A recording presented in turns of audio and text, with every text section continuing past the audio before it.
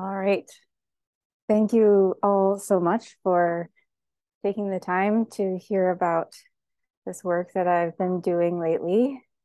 I've titled it Quantity Calculus in Natural Language in order to pique the interest of people who may be interested in things like quantity calculus. This is a field of metrology, the study of measures, a sort of mathematical algebraic branch of it, which deals with the calculus of quantities, such as the temperature of a certain object or the wavelength of a certain radiation sample or the height of a particular individual. These are quantities.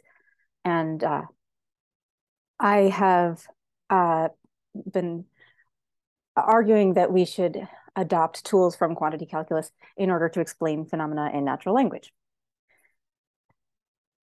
All right.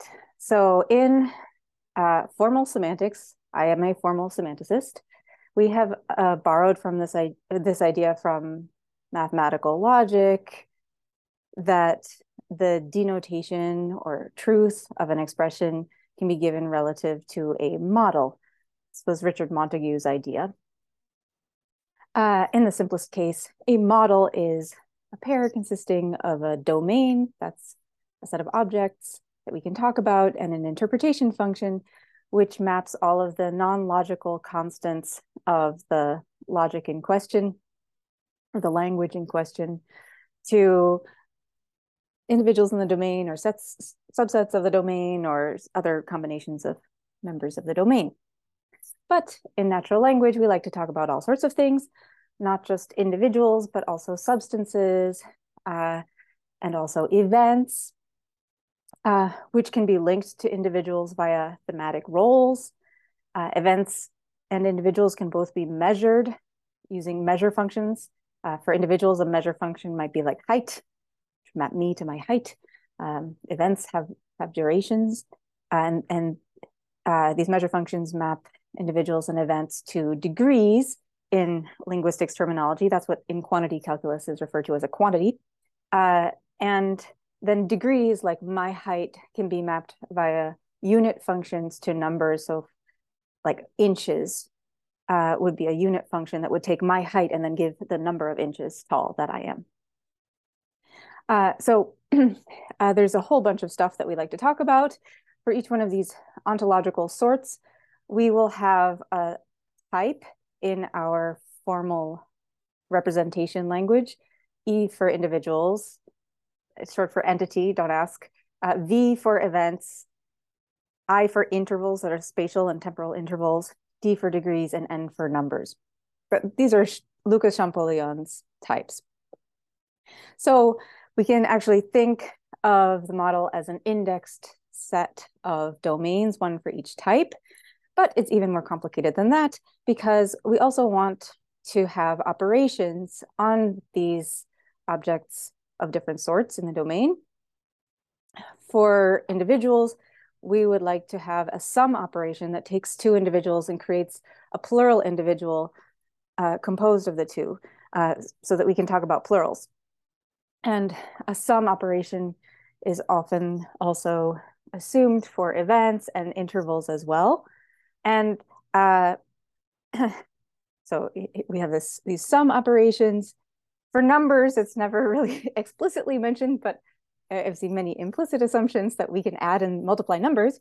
And the concern in this presentation is what's going on here in the domain corresponding to type D for degrees. What operations do we have on degrees or quantities, as they say? And Elizabeth, are yes. these domains, are they disjoint? Or could a word be in two domains? Disjoint. But it's funny you mentioned that because in the shift from this kind of like more standard view to what I'm going to propose, I got rid of the numbers because they're actually they're contained within the quantities or degrees. Right. Okay. They're a special subset of the degrees. Yes. But otherwise they would be disjoint. And you could still have a type for numbers that might be useful for linguistic purposes, but we don't need to complicate the model with that. Okay, so here's some linguistic evidence that we have at least one item in English that expresses the concept of dividing one quantity by another. And it is the word per, as in they ate 2 olives per person. English per is like this quantifier each, as in they ate two olives each, in a number of respects. So that might make you think that per is actually some kind of quantifier like each, a distributivity marker, as they say. So each and per person both require a licensor. So you can't say they decided to leave each. They need to hang on to something like 2 olives, and not any licensor will do. You can't say they ate those olives each, or those olives per person, or most olives each, or most olives per person. Okay, so in the distributivity literature, the licensor for a distributivity marker like each is called the share, because it's like the olives are being shared among different things. And then the things among which the olives are being shared is called the key. It's like, you know, like the key in like a key value mapping type thing. So on a distributivity marker analysis, James Bond ate 2 olives per martini describes an event E whose agent, get it, is James Bond. That's the thematic role. Agent is the thematic role. And E consists of one or more sub-events E prime. Each of those sub-events has as its theme 2 olives. And we write that in our formal representation language using this fancy stuff. This star denotes the closure under some of a predicate, and we've formed a predicate using the lambda abstraction operator, lambda here. So this is like E is a sum of one or more events that satisfy this description. It's an eating event. It's share thematic role, which in this case would be theme, is a bunch of olives, one or more olives. The star makes it into a plurality.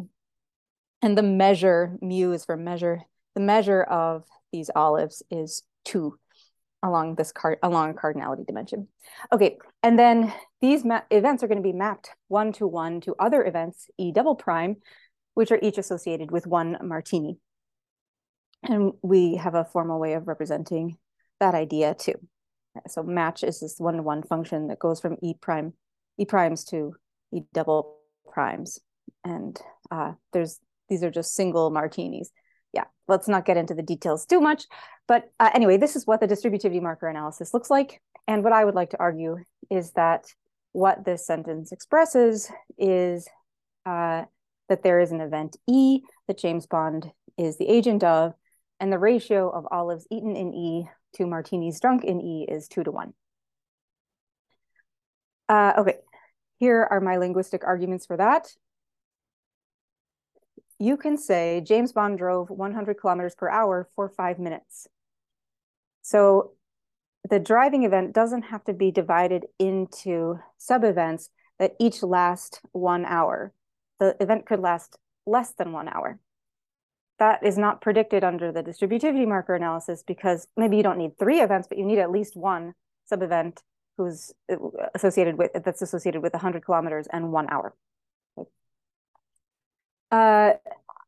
Here are some more attested examples: 240 steps per minute for 20 seconds, 12.5% per year for 6 months. So I'm calling these sub-unit cases, and that's one source of linguistic evidence that we're really talking about ratios rather than dealing with a distributivity marker. You also have non-uniform relationships between the numerator and the denominator, or as you would say in the distributivity world, the share and the key. So the Montreal Canadiens scored 2.82 goals per game. there was no actual game in which they scored 2.82 goals, but that's the average, right? Et cetera, et cetera. The distribution of her is also a little bit wider than the distributivity marker each. So each really requires an indefinite share. Oh, there's a question. Yeah. Yeah, sorry to interrupt. I guess I have like a slightly broader linguistic question about like how you approach this philosophically. So with the example of um, saying like you're arguing that the use of per is sort of inducing this ratio. Yeah. Is the idea that when people communicate, in English in particular, I suppose, when people communicate with each other and use the word per, the interpretation of it in their mind is in a in the style of like a ratio, like being comprehended as a ratio, or is it somehow is this argument about it being sort of ratio like, is it like on a higher level outside of like literal human comprehension? Because obviously like various people interpret language in different ways even if it's the same words. So when you talk about saying that this syntactic or semantic idea invokes this other idea, how are you choosing, like, with respect to what is that association being built? Okay, so I mean, I am assuming that there's English, which is a set of conventions. Sure. Native speakers of English or competent speakers of English have internalized these conventions, which associate with these words, these lexical items of the language, conventional literal meanings. And I'm arguing that the conventional literal meaning of per, which is implicitly internalized by competent speakers of English, is is a certain type of function that invokes the concept of division. And I have 3 lexical entries for per that I probably won't be able to show you all of or motivate all of anyway. They're all slightly different, but they all involve the concept of ratio. So it's like my argument is, or my claim is that the literal meaning of this word in English is not that it's not a distributivity marker, it's a ratio marker. And there are other languages that have, I believe, ratio markers by these diagnostics. If you buy my arguments, if you think that these are convincing ways of showing that something is a ratio marker, then I've found ratio markers in a bunch of other languages, but only European languages really so far. Okay, but I'm still looking. Yeah. Okay. All right. So another thing that distinguishes per from a true distributivity marker like each is the fact that it can modify a gradable adjective like expensive. So you can say the guest found it quite expensive per person, but not quite expensive each. And you can't rephrase this as for each person, the guest found it quite expensive, which you could do if it were a distributivity marker. Nouns like cost, which I'm calling dimension nouns, I think of their semantics as applying to an individual and giving back some degree, denoting measure functions, in other words. They license per, but they don't license each. And what these things have in common is that they both have to do with degrees or quantities. So that suggests that the semantics of per is like degree or quantity oriented, and not just kind of dividing up the event into sub-events. in expressing some kind of regularity among the subevents. Okay, and finally, we find numerator per denominator expressions in this position preceding a comparative. So the heart beats about 10 beats per minute faster. This is called the differential argument of the comparative, as in 5 feet taller. And we generally think that that's a position where expressions that denote degrees occur. And that's not a position that would host whatever it is that a distributivity marker would produce in combination with its share nominal. So those are my 4 empirical arguments. If you think of more, let me know. But that's it for my linguistic arguments. And I think the more exciting part for y'all is looking at the foundations and how they can be integrated into a compositional system of semantics. So in so-called degree semantics and formal semantics, the idea of a degree was introduced by Creswell it was introduced into Montague semantics. Montague semantics is this kind of like mathematical logic-based approach to natural language semantics. Creswell introduced degrees into Montague semantics, but he only gave us comparison among degrees. He didn't give us any operations. Klein, 1991, in the same tradition, gave us addition through concatenation of objects, which has an interesting parallel in the history of metrology, but no multiplication. There is some talk of multiplication, but we don't have cross-dimensional multiplication and division like before I started getting this project going. Luckily, there is this field called quantity calculus, which deals with quantities, which I said earlier are properties of phenomena like the radius of a particular circle, the wavelength of a particular radiation sample, the height of a particular individual. And your job as a practitioner of quantity calculus is to lay the foundations for addition of quantities of the same kind, product of a number times a quantity, and product of quantities.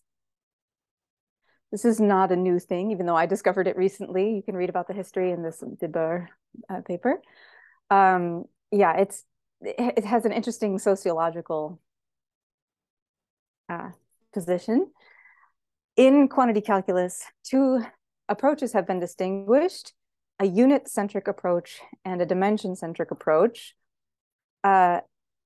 Raposo is an advocate of the dimension-centric approach and describes it as one on which the dimension is an intrinsic property of a quantity, as in contrast to its numerical value, which depends on the unit chosen or the unit itself, which can be changed arbitrarily. So like my height, for example, has an intrinsic connection to the dimension height, but it has no intrinsic connection to like some number of inches, right? So with this dimension-centric approach, you start with a set of basic dimensions. You can choose these 7 that have official names and symbols if you like. For natural language semantics, we'll need a few more. I think money for sure is going to be a dimension we need. And then the dimensions can be multiplied with themselves or with each other. So you can multiply length times length and get length squared, or length times mass and get a product of 2 dimensions. The set of dimensions forms a group. So if any 2 dimensions are in the set of dimensions fancy D, then so is their product. There's an identity element that you can use to multiply any dimension. Well, if you multiply any dimension by this identity element, then you get that identity, then you get the dimension you were multiplying by back. And there's an inverse d to the minus 1 for every dimension d in this space, such that d times d to the minus 1 is equal to this multiplicative identity element. So that means you can divide by a dimension. That is going to be very useful for us in giving foundations for natural language expressions that talk about ratios. Yes. So, it's tempting looking at Max? this. It's tempting looking at this to go, well, some dimensions can't possibly be interesting, right? Like ones that divide out in a natural way. My grandfather is a pilot and not very good at math, and he one time told me something about his airplane in units of miles per gallon per mile per hour. So since you're dealing with natural language, I guess it actually, in theory, all dimensions are theoretically interesting because people come up with all sorts of ridiculous things to talk about, right? And so you can't necessarily like rule out a dimension just because they could be simplified to a normal form. Yeah, so there is kind of like a normal form, which is just like for all the basic dimensions, raise it to some power, which can be either some integer power, which can any integer, and the integers can be positive or negative or zero.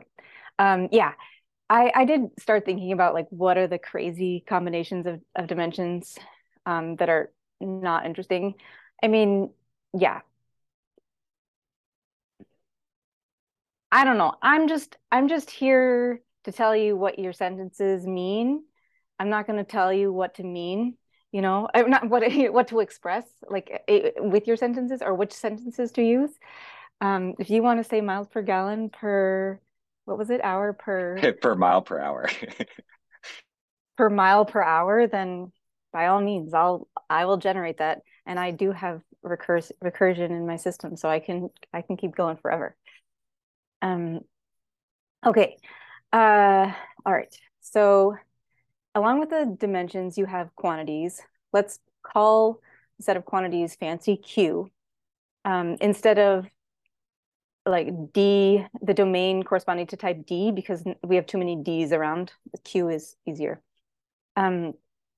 We have a mapping from the space of quantities to the space of dimensions, the dim mapping. So like the dimension of like my height is height. And if you want, you can gather up all of the quantities of the same dimension, like all the masses, all the times, all the lengths, using the inverse of the dim mapping. And I will write Q restricted to D to mean the set of quantities that are of dimension D. Fun, interesting, and also important fact, some of these quantities are what they call dimensionless. That is, their dimension is the multiplicative identity element. Some people don't like the term dimensionless. They think they have a dimension, just a very special dimension. They are quantities of dimension one. That's another way to describe these things. And ratios of two quantities of the same kind are in this class. So like dollars earned per dollars saved, you have a money quantity on the top and a money quantity on the bottom, and it's like money over money equals dimension one. And that's the dimension of such a quantity. Numbers of entities have also been treated as quantities of dimension one. I'm actually gonna. I got led. I painted myself into a corner, and I was forced to assume that for every different type of object that I wanted to talk about, there was a different dimension. So like number of water bottles is a different dimension than like number of pens. I don't know if we'll have time to get into why I needed to make that assumption, but so I differ a little bit from the standard view on that one. Okay, are there people here who know the algebraic concept of a fiber bundle? The space of quantities forms a fiber bundle, which is like each one of these is a vector space. Each one of these represents a dimension. Each row represents a dimension, and you can add and multiply within a dimension. You can't add across dimensions, but you can multiply across dimensions. So that kind of bundles the fibers together, the multiplication operation. So you have a bunch of vector spaces, one for each dimension. They all have a zero element, an additive identity element. as well as additive inverses for every element. For every element, you have an additive inverse. And there is a multiplicative identity element on quantities, which is taken from the real numbers. So it's actually the number 1. Okay. It doesn't form a group. You can't divide by anything. It forms an abelian monoid under multiplication. If any 2 quantities are a member of the set of quantities, then so is their product. You have a multiplicative identity element. It's associative and commutative. Not every quantity has an inverse. In particular, you cannot divide by the additive identity elements in each of the dimensions. But as long as it's non-zero, then you can divide by it. There is an inverse q to the -1 for every non-zero quantity q, such that q times q to the -1 equals 1. So we can divide by stuff. We just have to make sure that it's not 0. So that's all we really needed in order to lay the foundations for a theory of Per. Just as we had a mapping from quantities to dimensions, we have a mapping in the other direction. For every dimension, there is a quantity that serves as the unit for that dimension. You can't pick the 0 element, and there's a restriction that this unit mapping be a homomorphism. So the unit of a product of dimensions is equal to the product of the units for those dimensions. Okay, so we will have a logic, a formal representation language, L sub fancy Q, which is a version of lambda calculus that has quantity multiplication in it. The models for this language will be, like I said at the beginning, we'll have domains corresponding to the types E, V, I, D, and M, M for dimension. And we will have addition and multiplication operations on the space of quantities and multiplication operations on the space of dimensions that adhere to the constraints that I've just described. Okay, what time is it? I think now is the time that I let you choose your own adventure. It's 5:30. I can talk for 10 more minutes and then just quickly Yeah, go whatever through. you like. I think it's hilarious that you at the start of the call were kind of pitching this as, oh, it's not that mathy and stuff, and telling us about fiber bundles. I love it. Yeah, I mean, if I got anything wrong, please let me know. I mean, so we could just like talk about those foundations and skip the compositional semantic stuff. Or I could spend 10 minutes on the compositional semantic I stuff.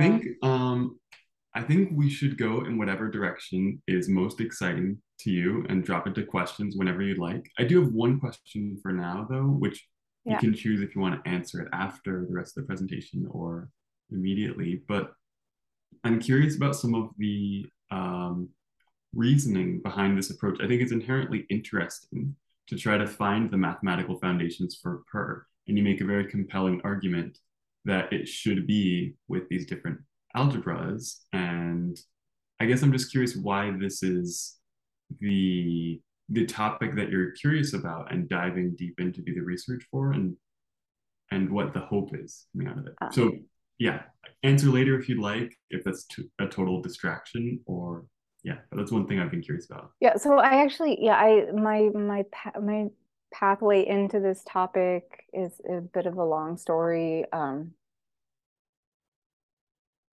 I did this cross-linguistic project on quantity words like many, more, and most, and we found this kind of universal after looking at a bunch of languages. And in order to explain this universal, I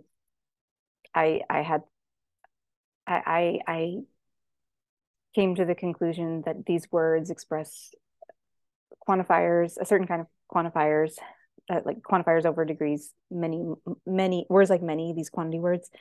And then because I had committed to that analysis of quantity words, I needed to explain certain variations in the usage of quantity words that are kind of like too much to get into. But in order, like I was led to the conclusion that there must be degrees that are the quotient of one quantity and another, like through that other project. And then I thought, that's actually a really cool topic, and it's totally underexplored. I mean, so in English, the word per is actually very rich and complex grammatically, and there's a lot going on in the composition, as we can see later.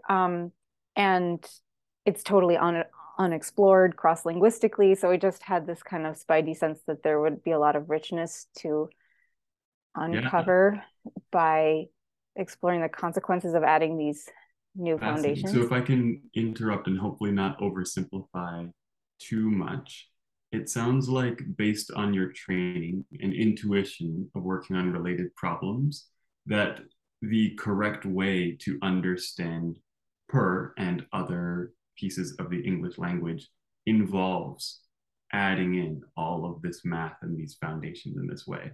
And that the compositions are sort of, you are saying, this is what I think English is really like under the hood, and surprisingly, it brings out all this math. Is that right, or am I missing? Yeah, no, I mean, I think I like projects that involve laying new foundations for semantic theory. That makes me feel like I'm contributing something. And when I realized that we don't have multiplication and division in the foundations for degree semantics, I kind of got excited because I thought we can add this and then consider all of the many wonderful consequences of it. But then I had to work hard to justify adding it. And so like those linguistic arguments are actually post deciding that I wanted to do it. And I was kind of nervous that it wouldn't turn out that we needed these foundations, and relieved to find that the arguments like were pretty solid and convincing.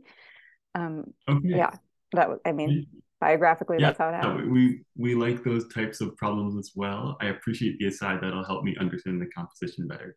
So I'm ready to continue unless other people have questions too. I guess I would just point out something very interesting about this talk in contrast to other talks we host is that normally we host people who build a language to do something and they equip it with the features that they want. Whereas you're coming in and looking at a language that naturally exists and then empirically observing what features it has, right? Which is a completely different problem, and like kind of fascinating, the difference between those two. Yeah. And I mean, there's an engineering component in modeling this natural biological phenomenon that language is, even though it's kind of artificially constructed too. It's a very interesting beast, language, like, because we do, there's definitely a deliberate, intentional, explicit component to how languages come into existence, and yet they are these like biological phenomena that exist in nature too. So they have this hybrid nature. But yeah, as linguists, we are scientists trying to understand this phenomenon and developing theories through crafting formal languages that are designed to capture the empirical properties that we observe. Okay. So some empirical properties. Wait. Okay. So here's just a super simple analysis of per. So it's our like starter analysis.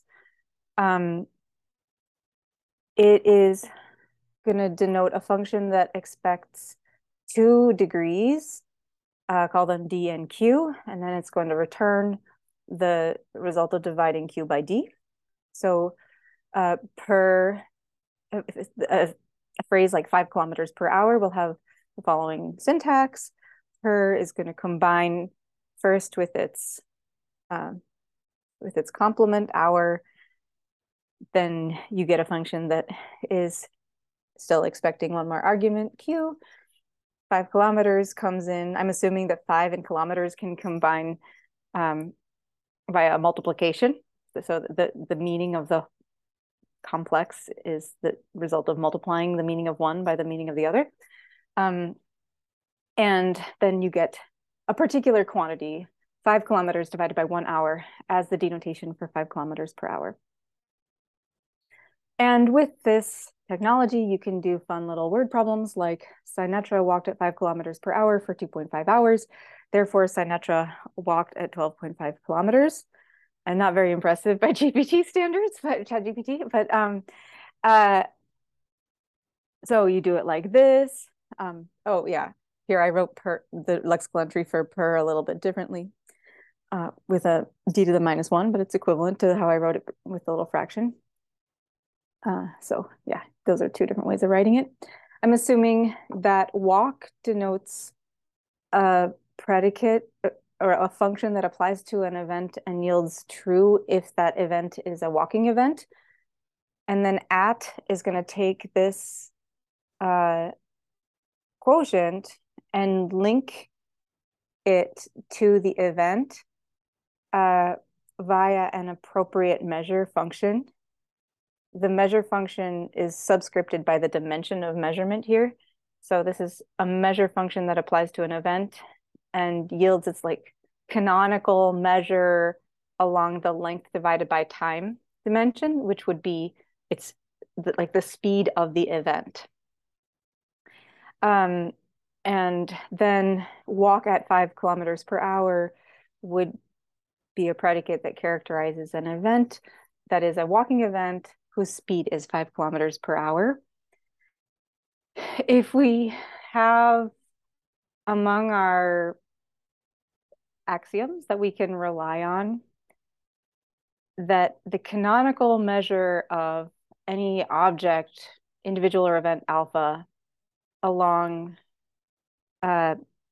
dimension A over B times the canonical measure of alpha along dimension B is equal to the canonical measure of alpha along dimension A, then we can capture that inference. But there is something kind of interesting to discuss here. What is the canonical measure of something? Because I can measure like my height. I can map, there's a function that maps me to my height, but there's also a function that maps me to my height times 2. There are many functions that map me to a quantity along the height dimension. So there's no unique measure function like that. So there must be some kind of like canonical measure function. Well, I can't conclude that there must be, but in order to make this coherent, I need a unique measure function to be referring to. So I need to appeal to the idea of a canonical measure function for a given dimension. So I kind of need help with the philosophy there. If you have any ideas, please let me know. Okay, so I have this mu product principle from which it follows that speed times time equals distance. Okay, let's move on. All right, so that was the quotient function analysis. There are challenges for it, though. It's a little bit more complicated than that.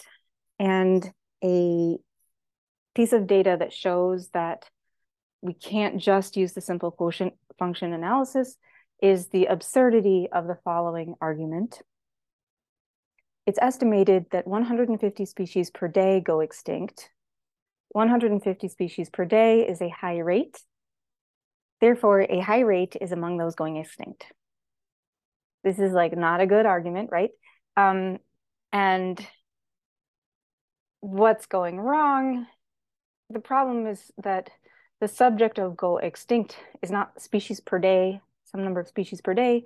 It's the species that are going extinct, not species per day. So we kind of have to scoot that per day out of there somehow. what we want as truth conditions for it's estimated that 150 species per day go extinct is something like, in general, if you have an event E, then the number of species that go extinct in E divided by the duration of E is equal to 150 divided by 1 day.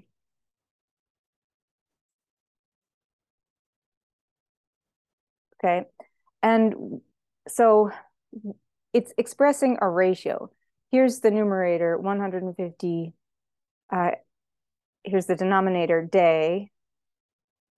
We're going to measure events E along the dimension corresponding to the denominator, day. And then the number of species that go extinct in E, that comes from the rest of the sentence. So per expresses a sentential operator that takes into consideration what's going on in the rest of the sentence. So we can get that by taking 150 per day and assuming that that forms a quantifier that takes scope over the rest of the sentence. And there's an operation called quantifier raising that we use in formal semantics where like something like John likes everybody, we assume that like everybody undergoes a movement and creates a lambda abstract, like everybody lambda x, John likes x. There's this operation called quantifier raising that like moves a quantifier out and then introduces lambda abstraction over its scope. So 150 per day is going to undergo this quantifier raising, and then you get lambda d many species go extinct, which is like a way of measuring an event. Here's kind of, let's assume that this is the formal representation for like how many species go extinct in E. Like, to what extent are species going extinct in event E? What we're going to get at the top is a predicate that holds of an event if the number of species that go extinct in that event divided by the measure of that event along the dimension given by the denominator, which is time, duration, is equal to 150 divided by 1 day. Parceling out the contribution of 150 per day, we get something that's going to be looking for this kind of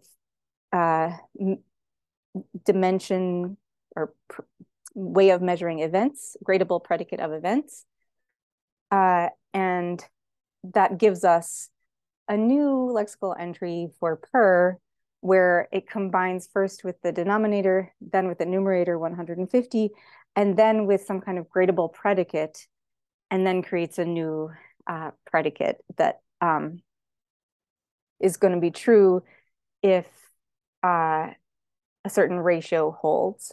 Crucially, what we're doing here is like taking the dimension from the denominator and then measuring some subject along the dimension given by the denominator, but by the explicitly mentioned denominator, we're measuring the subject along that same dimension.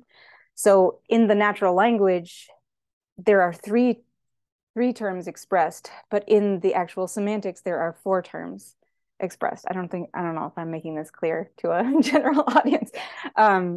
But anyway, so it creates an operator that scopes over a whole clause, and so we get the right truth conditions. Let me see. It's 5:47. I think maybe I will just skip that example and tell you briefly about triangle equivalences because I think you might like them. Okay. So this will also lead me to my conclusion. So I was looking in a Europarl corpus, which is the proceedings of the European Parliament, where they have a lot of discussions about budgets and fairness, and hence many uses of ratio expressions. So I was looking for translations of per into European languages, and one pattern of the translational equivalence that we observed is this pattern here that I'm calling triangle equivalences. The cost of wheat is $100 per ton is one way of saying it. The cost of wheat per ton is another way of saying the same thing. The cost of wheat per ton, sorry, the cost of wheat per ton is $100. So per ton can kind of swing and form a unit with 100 or form a unit with cost. Or a shortfall of 100 billion euros per annum is equivalent to a per annum shortfall of 100 billion euros. So you have these three terms: cost, $100, and ton. And ton can form a unit with $100, and then that gets equated to cost, or cost can form a unit with ton, and then that gets equated to $100. Or so equated in the natural language, like it's sort of a quasi equation, because it can't literally be equated, because the cost is a number of dollars, and $100 divided by 1 ton is that's money divided by weight. So these can't actually be equal. And money divided here, this cost divided by ton. What is cost? That's not even a quantity. That's like a way of measuring things. So what is cost divided by something? That's nonsense. The way to make sense of it is to introduce a fourth term on this side. So $100 divided by 1 ton is equal to the cost of X divided by the weight of X. That is what we were saying when we said the cost is $100 per ton. We can get that fourth term using the quotient operator analysis that I presented in the previous subsection. I won't go through why, but we can get that, yes. Oh, I think one fascinating thing, if you go back one slide here, is that so I'm not a linguist, this could be total nonsense, but if you put ton as a value of 1 in this example, which it seems to be in the sentences, both of these equations are actually correct. And I think that's the only time they are, because if you solve for cost on each side, one is 100 times ton and one is 100 divided by ton. But assuming that a ton is a quantity of dimension, like, I don't know, M for mass, I'm not distinguishing between mass and weight. M for mass. Then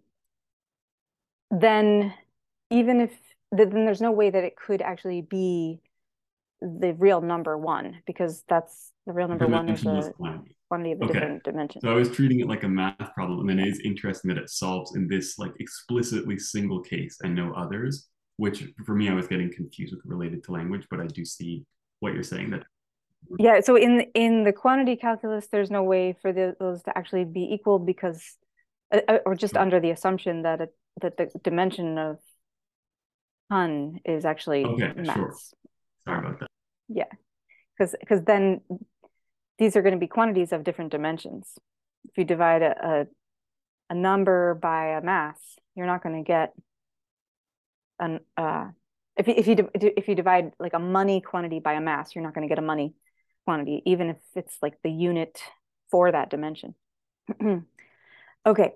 All right. So this is what I think is going on the right-hand side of the triangle. On the left-hand side, I think what is actually going on is that we are dividing the cost of X by the number of tons that X weighs. So we're kind of scaling by a number. That's the number of tons that X weighs. So here we are dividing a money quantity by a number. It's the number of tons. And then we can get the equation to work out. You have money on both sides as the dimension of the quantity. yeah, it took me forever to figure this out. But then once I figured it out, it everything fell into place. So I think we have yet another lexical entry for per, which is kind of like a lifted version of the original one that we started out with. Um, but it also requires a slightly fancy assumption about the word ton. So I was assuming that ton denoted a particular quantity. But let's assume that it can undergo a meaning shift to then become a function that applies to an individual and then just gives back the number of tons that it weighs, its weight divided by tons, which is actually originally what people thought these unit nouns denoted anyway, functions from degrees to numbers. So it's not that radical to assume that ton can have this denotation. And then we're going to lift per. I'm calling the lifting operation GG for double Geach. Geach is a type shifting operation, a meaning shifting operation that's due to Geach. It's kind of like a double version of Geach, which is going to kind of perform division at the level of a measure function. A measure function, again, is a function that applies to an individual and gives a degree. So this per is going to expect one measure function like a ton, and then expect another measure function like cost, and then produce a new measure function that applies to an individual and gives its measure along the second measure function divided by its measure along the first.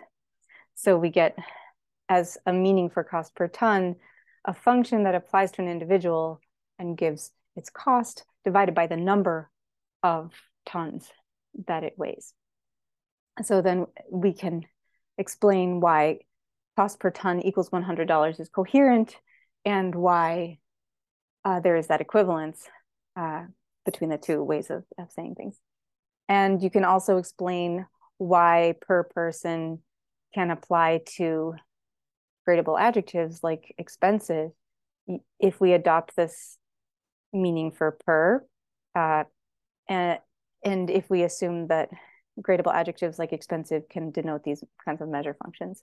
So I think I did not go through all of the details with complete clarity, but I think you get the idea that I've argued for three related senses of the word per, and that there's a lot to the compositional details when it comes to ratio expressions just in English.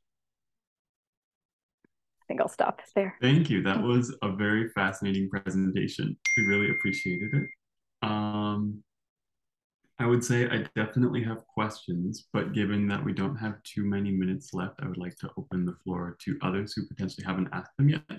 And Elizabeth, do you have a hard cap at 6, or would you be okay going to like 6:05? 6:05 is great. Okay, perfect. Thank you.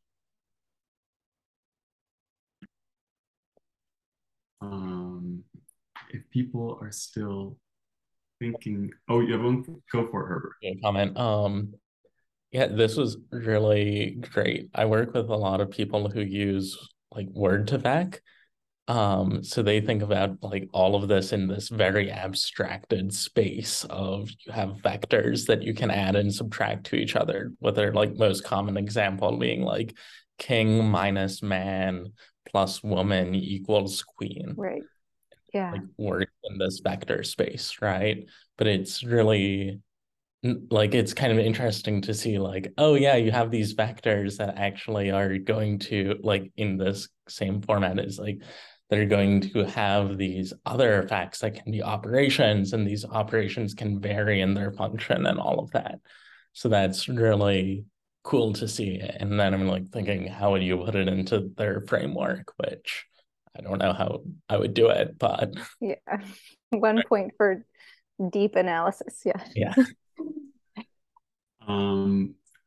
Elizabeth, I think in some way it's really funny to me that growing up, a lot of math classes, it was like, do these calculations. And then the real math comes to the understanding when you have to do these word problems. And then somehow you've flipped it on its head and turned the word problems into math in another way that was unexpected. And I'm curious if you've had any efforts towards generating these kinds of different like puzzles in a non-simplified form, right? Simplified form is whatever it is per unit talking about, but you can generate sentences that have these complex things but simplified down. I think that would be a really fascinating topical thing with a lot of the large language models to see how well they actually understand the semantics that you're I currently agree. Yeah, describing. that's kind of how I was thinking when I titled my first paper on this, challenge problems for a theory of degree multiplication. Uh, so I mean, I was, and I also did actually approach my colleague Najung Kim, who's a computational linguist here at BU, about the idea of trying to, build a corpus of like a textual entailment uh, challenge around these kinds of math problems. Um, she's very busy, and she expressed a little bit of skepticism. Well, she asked me some tough questions, so we didn't actually get that far with that idea. And then also, ChatGPT is so good at these damn things. It's really hard to think of like any problem that ChatGPT is not going to get right, because it's Oh, terrifying how good it is at these word problems, like better than human in some cases. So I feel a little daunted sure. about taking on that task, but that is kind of, in a way, the natural evolution of this project uh, towards, implementing these theories. That's Yeah, cool. Max, I'm going to add one more comment and then yeah, please go for it. But I think one interesting thing is that ChatGPT is probably trained on a lot of word problems. It's probably seen a lot of them and knows how to handle them. But I would be really curious what happens if there's just a really weird word problem that composes all the same things and could be solvable by a human, but it's just like really long or something that's not as coherent English, but still technically correct. And if it does something meaningful in those situations, I think it is still somewhat of an yes. open I question. think, yeah, it'd be great if we How could it's being said. stump ChatGPT. Yeah. I was wondering if you've thought about unit exponentiation. So an example would be like we often write power set of x by writing 2 to the x. And you can Yeah. think about that as being the exponent of the type that is of size 2, which is isomorphic to any type of size 2, to the type x. And it's kind of an exotic operation to do. But I mean, people do it. In topology, it's pretty common to take like set x to the set y, right? So you had Cartesian products, but this is a slightly different um, operation. I wonder if you thought about the linguistics of that. Unit, you're asking about unit exponentiation. Yeah, so exponenting one, I guess would be one unit by another unit, right? Because in types, you can exponent a type by another type. You can do the same thing in sets as well. Oh, right. Oh, yeah. Oh, so right. I don't know if So in there's a the way to system, say it in English though. quantities are the units are quantities. Hmm. We could imagine both like dimension exponentiation and quantity exponentiation. Um, I guess quantity exponentiation could just be defined in terms of quantity multiplication. Is that right? I think it's I more. wonder if the same is true for. Or I was I going think to it's say, more complicated. because you can define exponentiation in terms of multiplication if you don't need fractional things, right? So as an example, when we write 2 to the x for a set x to mean the power set of x, the reason why they're isomorphic ideas is that 2 to the x is like the set containing 0, comma 1 to the x, which is a set of all vectors of 0 and 1s that is x long. it's size of X long, right? So if X has 5 elements in it, then it's all Boolean strings of length 5. And then you can think of the jth bit in that string is encoding whether or not the jth element of X should be included in your subset. So that's how you get power set from exponent. But you can do much more exotic things. Like you could take the rationals to the power of the irrationals, for instance. And that's not something we can imagine in our heads, but it's a well-defined mathematical object as well. And you can't define that in terms of multiplication? I think I need a pen and a piece of paper to decide if you can. I'm not entirely sure. This is definitely outside my comfort zone. Okay, but no I'm worries. very happy. I yeah, I've never thought about that question. Whether I have the tools to describe exponentiation and whether I need the tools, whether natural language could provide any motivation for having exponentiation. Maybe if you want examples, Knuth's, sorry, not Knuth, what's that book I hate? Munker's topology book has a ton of examples that I freaking hate Munkers, but he's a nice guy. I don't like his book, but his topology textbook is full of these. Okay. So Munkres, and you can find a bunch of examples there. Munkers, if you ever listen to this recording, I'm sorry. I'm sure you're a nice person. I just am not a fan of the book. What's a better topology book? There's a good category theory based topology book. The problem with Munkers is that the appendix just doesn't have anything you want it to have in it. And they like introduce things before they've defined them, and then it's impossible to find the definition. So it's kind of difficult to learn with. For example, metrics show up before a metric is ever defined, and then you can't find metric in the appendix. Like literally metric space is not in the appendix in Munkers, which is astonishing. Okay. No, thank you. All right. Yeah, cool. Yeah. I feel like we're out of time, and any future, I mean, any real discussion of this would take quite a long time. Okay. Yeah, we'll let you go on this Friday evening. Thank you so much for coming, Elizabeth. Do you have any recommendations if people have further questions or are curious about finding more of your work? I mean, please email me if you have anything whatsoever to say about this or about the connection between language and logic and math. I'd be more than happy to be friends.